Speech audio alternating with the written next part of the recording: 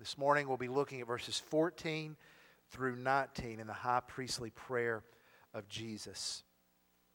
As you're turning there, I'm very thankful to report to you that Emma is still doing well. Her lungs are staying clear, and we feel that her level of alertness is continuing to increase. And by that I mean, when we ask her questions, Emma is still nonverbal, but when we ask her questions, her yeses or her nos are very clear. Sometimes we ask her questions with a little bit of a twist, and she answers correctly. So we are very thankful we're seeing these things occur. And thank you for your amen. Give glory to God. We're still in the middle of this high priestly prayer of Jesus. So he's praying on this night before he is arrested, and even before he is gone out of the upper room. He's praying not only for those disciples that are present, he's praying for us. Child of God, Jesus is praying for you here, and he's praying for me. So we're still in this prayer, and we're coming in the middle of it. So I direct your attention to verses 14 through 19. We pick up where we left off last week. Jesus prays to his heavenly Father. I've given them your word. The world has hated them because they are not of the world, just as I am not of the world. I do not ask that you take them out of the world, but that you keep them from the evil one. They are not of the world, just as I am not of the world. Sanctify them in the truth. Your word is truth. As you sent me into the world, so I have sent them into the world. And for their sake, I consecrate myself, that they also may be sanctified in truth. Pray with me again. Oh Lord, the song we just finished singing is our prayer. Speak to us, oh Lord. Give us ears that will hear you, eyes to behold your glory, and hearts that are soft and willing and eager to receive your word, that we might be conformed, changed to be more like Jesus. Let the world see your glory through us. We pray this through Christ, our mediator and our Savior. And the church said, amen. Pastor and author Charles Swindoll tells of a letter that he received. He'd been preaching a series about joy and prayer and how those two truths intermingle. And this letter was sent as an encouragement. It came from a woman who said that her life had been characterized by joy and prayer. She said that joy and prayer had helped her raise 12 children, all of whom had been born to her after she turned 32. She had met and married her husband at age 31. And she said even that she had never worried about finding a husband. In fact, she went on to explain in her letter that this is how she handled her desire for a husband and to be married. She said she went out and she bought a pair of men's pants, and she hung them over the foot of her bed. And then she would kneel and pray every night, Father in heaven, hear my prayer, and grant it if you can. I've hung a pair of trousers here. Please fill them with a man. And it worked. Now, the reason I point out that story is that she was praying the desire of her heart. You see, at some point, all of us, every believer, will get beyond the prayers that we've learned by rote, the prayers that we say out of habit, and something will happen where all pretense will be gone. And we will begin to cry out our desire unto the Lord. Lord, bring relief from this pain. Oh Lord, we're not sure how this will work out. Father, please provide a solution. Over here, the prayer of Jesus. He's praying what his heart desires. And the amazing thing is that as he's praying here, his desire is for his people. He has prayed already that you and I would know and enjoy the glory of God. He desires that for us. He has prayed that you and I will remember who we are in Him and that we belong to God, and we would never forget that. And now He makes two requests of God. Next week we'll look at the third, but for this morning we focus on two. Jesus prays for us, first of all, that God will protect us. And then He prays that God will sanctify us. So those are the requests that Jesus lays before God. Father, protect them. God, sanctify them. And I really believe that as Jesus intercedes today for us at the right hand of the Father, there's a good chance His prayer still models that. Lord, protect them. Lord, Father, sanctify them. Jesus prays for our protection because you and I, church, we have a very real enemy. This is the focus of verses 14 through 16. In many ways, when you read verse 14, it's like a blast of cold air when we step out of the house on a winter morning. It's kind of shocking and takes our breath because Jesus says, I've given them your word, and the world has hated them. Language is shocking. Nobody likes to hear that they are hated, let alone when you feel like you're being obedient to Christ. But the words, while shocking, should not be surprising because Jesus has said this before. He's always been up front with His followers. If they persecuted me, Jesus said, they will persecute you. Jesus said that if they have hated Him, they will hate us. And the they is the world. I would remind you that the world refers to those who are in rebellion against God. Whether it is conscious rebellion or unconscious rebellion, they are actively living lives outside of God's plan without recognizing God, without recognizing who Jesus is. This is the default setting of every person that is born. We are natural born sinners.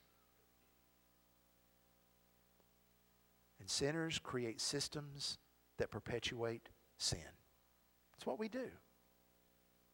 And when a person follows Christ, that person should not expect the world to stand up and to applaud those who are following Christ, because the reason we are hated is connected to the Word. Look in verse 14.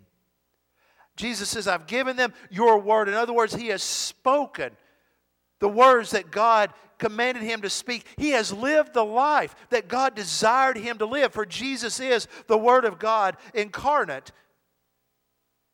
This Word is powerful.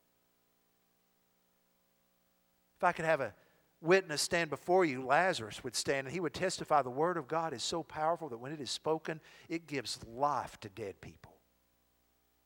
Another witness would stand up. He would be a blind man named Bartimaeus who was begging outside of Jericho, and he would say the Word of God is so powerful that it gives sight to those who are blind. It gives light to those that are in darkness.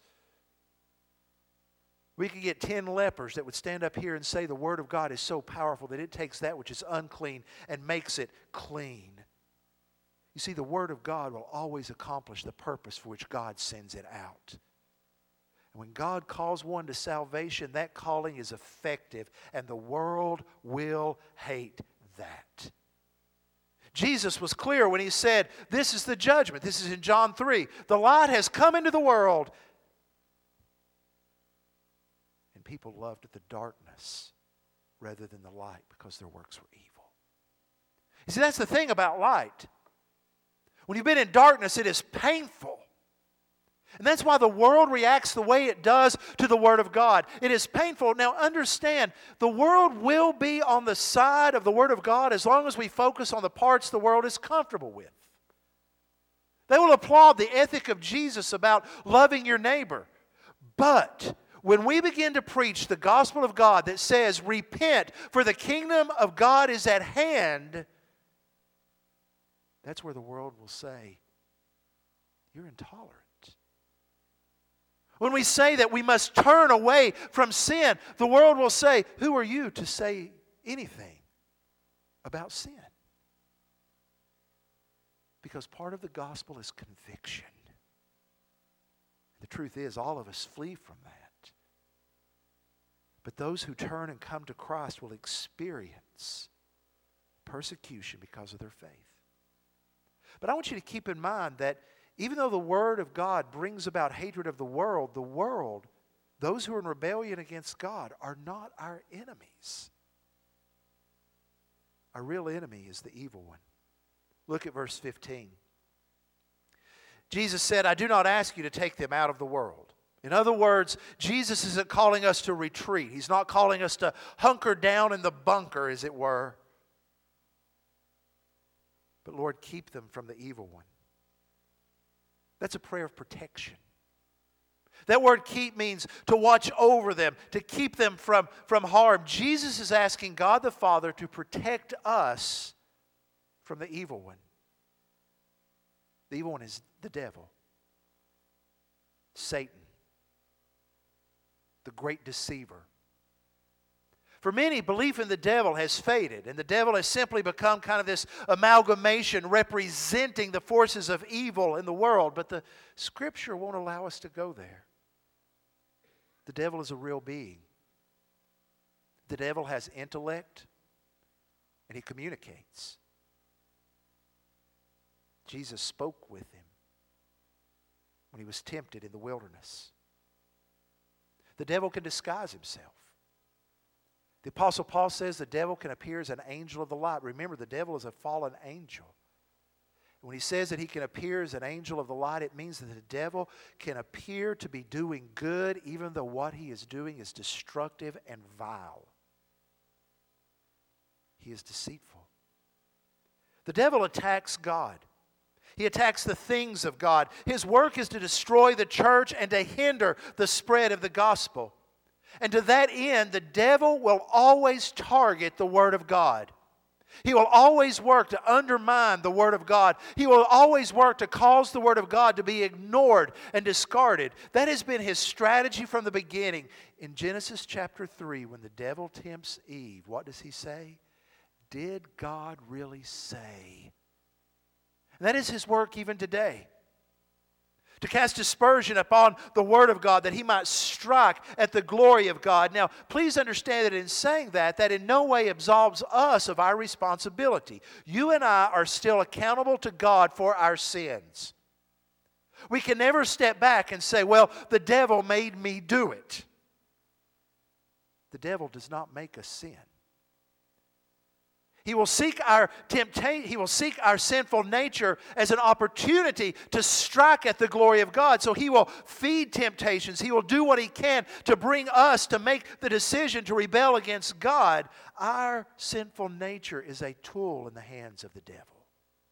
And he wants to play us like an instrument. Now we don't despair, because we know that the devil was defeated by Jesus in the cross and the resurrection, yet the devil still wreaks havoc. It often causes Christians to rightly ask, well, if Satan is defeated, then why is he still wreaking havoc? If he knows he's defeated. Earlier this year, I finished a book by Albert Speer entitled Inside the Third Reich. Albert Speer was Adolf Hitler's minister of armaments. He was in the inner circle of Adolf Hitler. It's an amazing read because he gives an inner working of what happened. Adolf Speer was tried at the Nuremberg tribunals, and he was sentenced to prison. He wasn't executed because Albert Speer worked to mitigate some of the things that Hitler was doing in the last days of the Third Reich.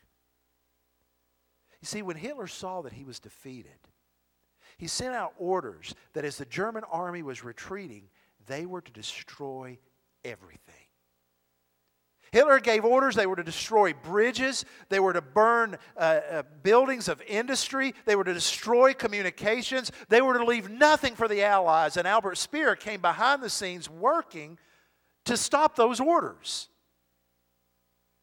That's a picture of what Satan does. Satan's defeated. And even as he is in retreat, he is working to destroy, to wreak destruction, to spread lies, and to stop the work of God. And God has placed the church there that we might mitigate the work of Satan. So Satan will turn his scope on us. So Jesus says, God protect them. Now God protects us in several ways. I'll mention two of them. One, God limits the scope of Satan's work. Satan is on a leash. He's not allowed to do everything that he wants to do. The book of Job, Satan appears in the presence of God and he mocks Job and says, the only reason Job is faithful to you is because you've given him everything. Take those things away, God, and you'll see Job will curse you.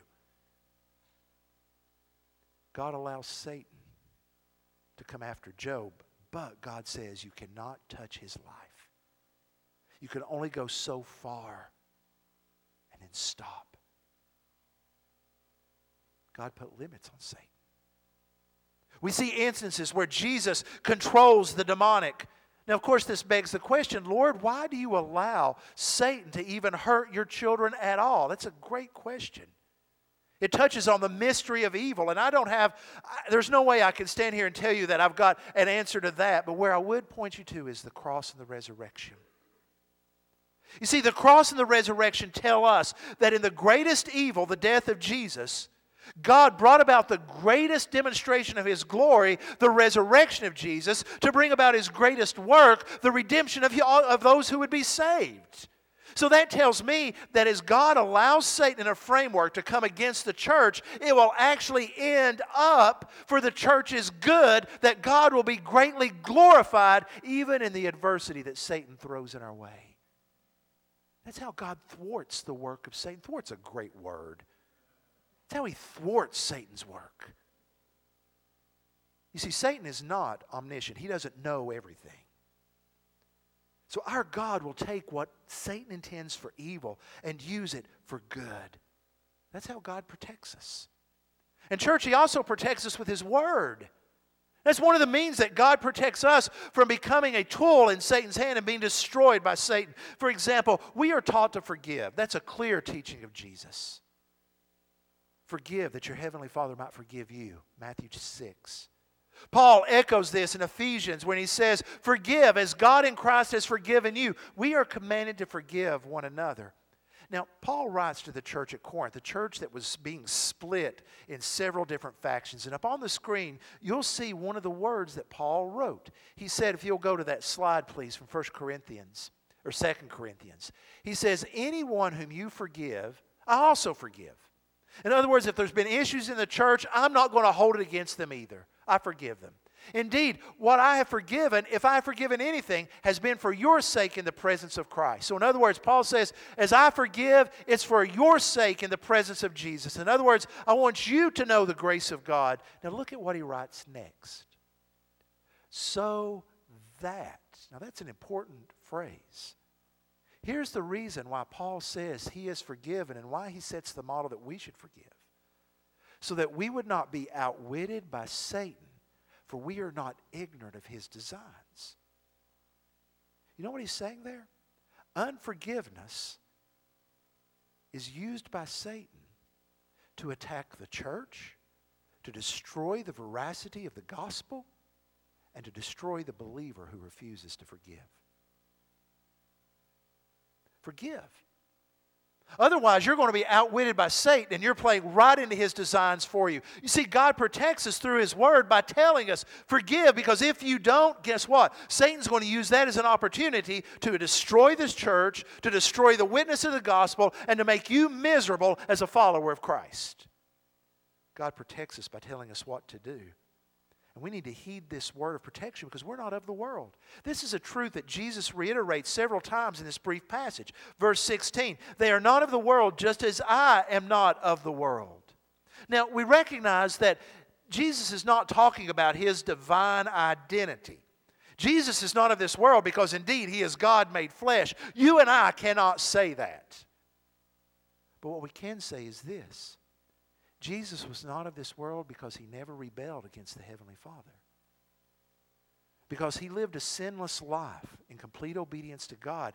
He is saying His followers who seek to live as He did, seek to act as He acted, seek to speak as He spoke, will show they're not of this world. They're not in rebellion against God, just as Jesus was not in rebellion against God.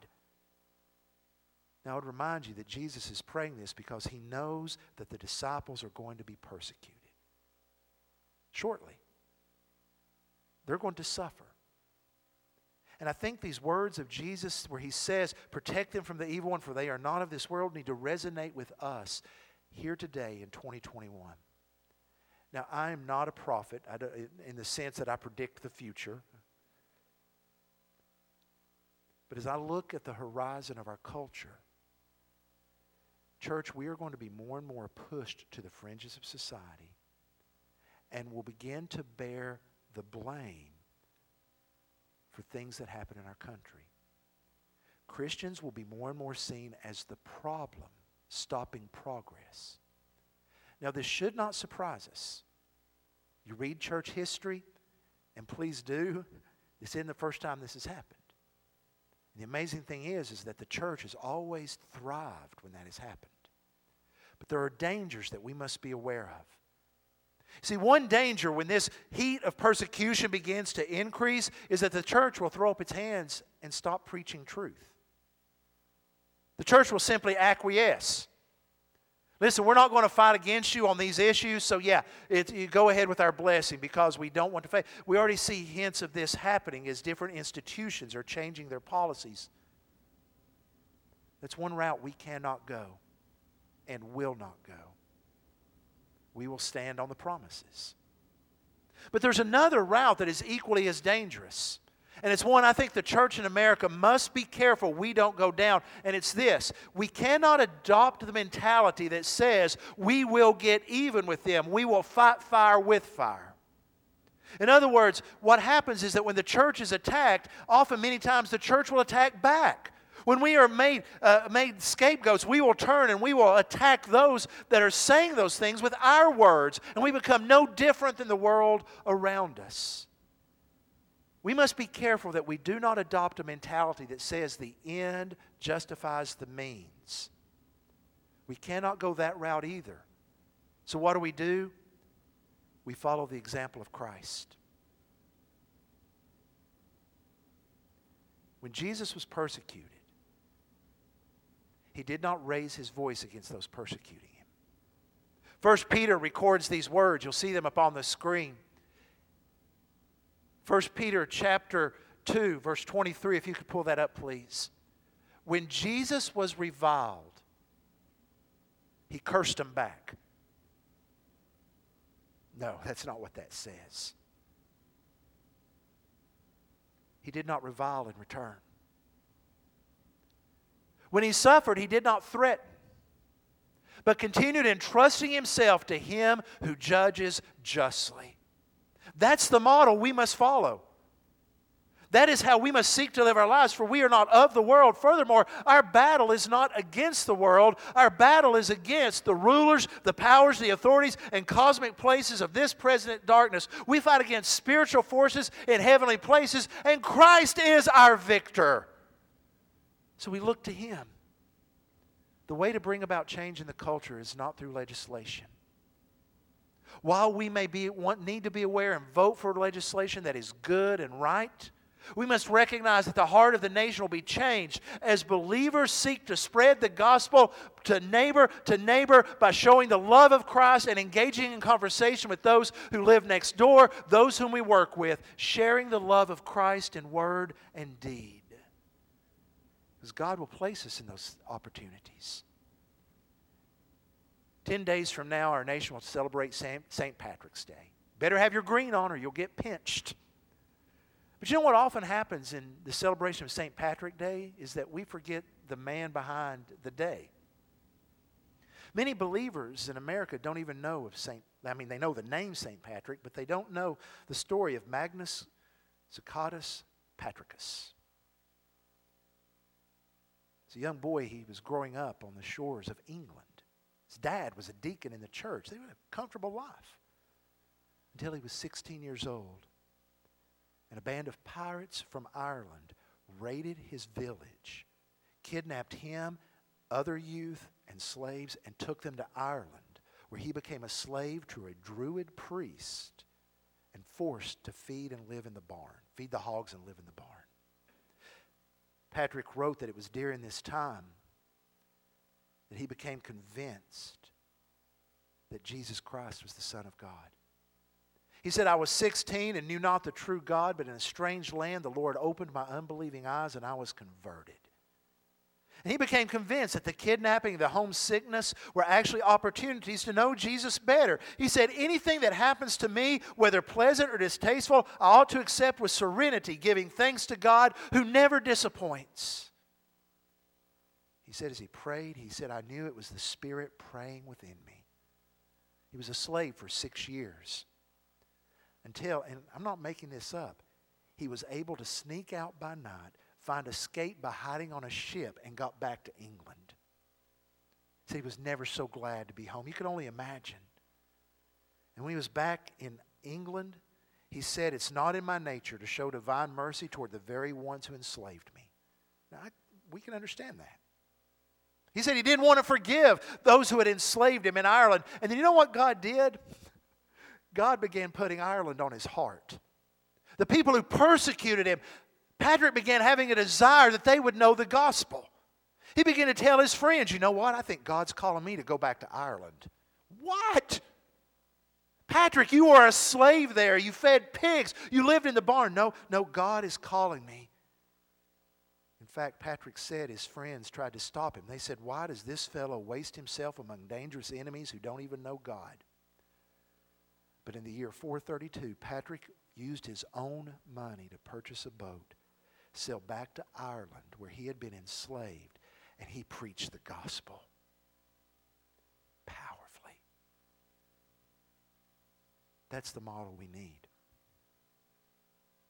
To say, Lord, I'm yours. I'm not of this world. I belong to you. And God, you must work. That's why Jesus prays for this next thing. Notice in verse 17, sanctify them. There's the second request. Lord, protect them. Now, Lord, sanctify them. In other words, set them apart. Make them holy. Jesus is praying that we will be different from the world. Remember, we can't go down the path of responding to those who attack us by attacking them. Can't go down that path. Why? He's called for us to be sanctified, set apart. Jesus prays that we'll be different from the world. Now, that may include things external like how we dress, dressing modestly, but it will also go much deeper to speak of our character. That's why it says sanctify them in what? The truth. Now, just in case we're wondering what is truth, which is a question asked frequently these days, notice he says next, your word is truth. And by the way, the grammar of that phrase is truth and word can be interchanged. Your truth is your word. Your word is truth. They are the same. What God says is true, and that is the instrument He uses to mold us and to shape us to be like Jesus. Now, on one level, we've already been sanctified, set apart, called out. That happened when you and I were saved. That's why he says, when Paul writes to the church at Corinth in chapter 1, verse 2 of the first letter, he says, to those sanctified in Christ Jesus, called to be saints. We're already set apart, already holy, yet Jesus prays we'll be set apart, and we are called to be holy. What that means is this: we are called to be what we already are in Christ. When a believer lives an unholy life, we are being sub-Christian. We're not living up to who we are. We are made holy. Live that way. Distinct from the world. I'm still convinced that one of, if not the greatest television show ever made is the Andy Griffith Show. By the response, I see many of you agree. There's an episode where Andy is out of town, which means Barney is left as the sheriff. And so what does Barney do? He does what he normally does. He deputizes Gomer.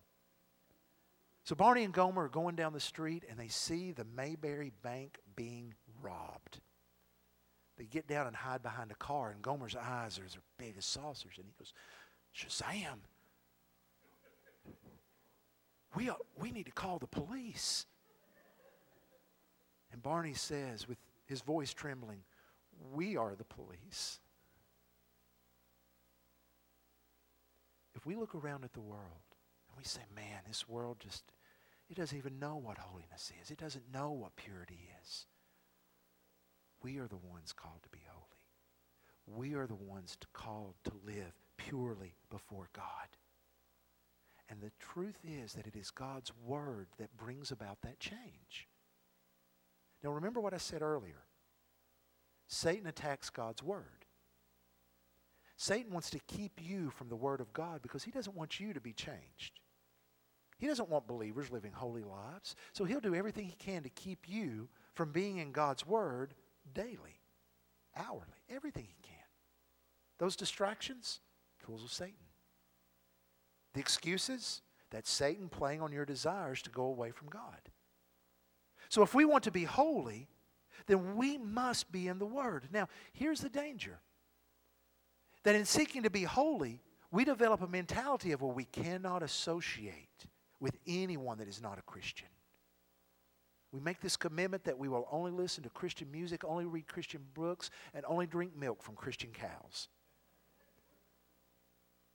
Read the next verse. As you sent me into the world, so I have sent them into the world. Isn't that interesting? We are called out to go back in. Now, I don't mean go back in to be like the world. We're called out of the world that we might go back into the world to share the gospel that calls people out of the world. That's why we're persecuted. He is saying, Lord, send them back into the world that they might share the gospel. That's their purpose.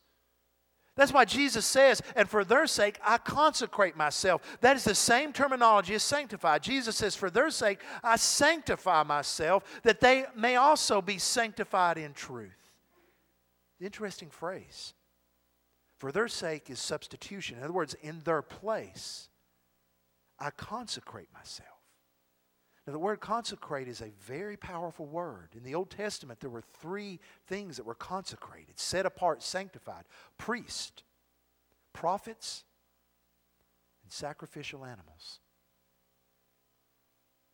Jesus is saying, I consecrate myself as their priest. Who represents us before God? Jesus does. I consecrate myself as the prophet, speaking the word of God.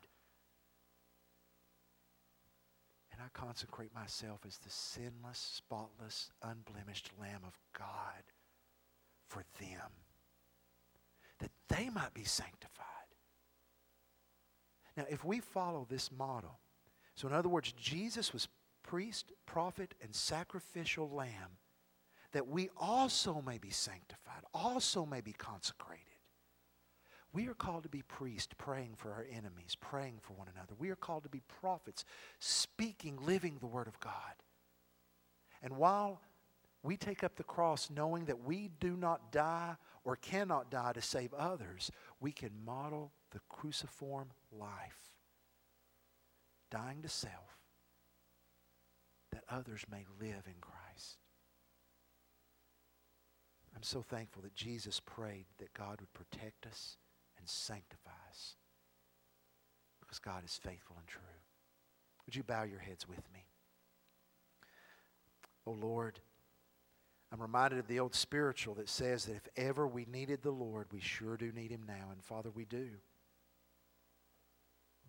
We feel the tide of this world pulling us like an undertow deeper and deeper. And Lord, You've called us out. And Father, as You have called us out of this tide that is sweeping us over, now, Lord, You're calling us to be the lifeguards who rush in that we might share the good news of the gospel. Sanctify us to that end. Help us, Father, to be like Christ, and we can only do that through Your power. So help us, O Lord. Grant this, we pray, to Your glory. In Jesus' name, amen.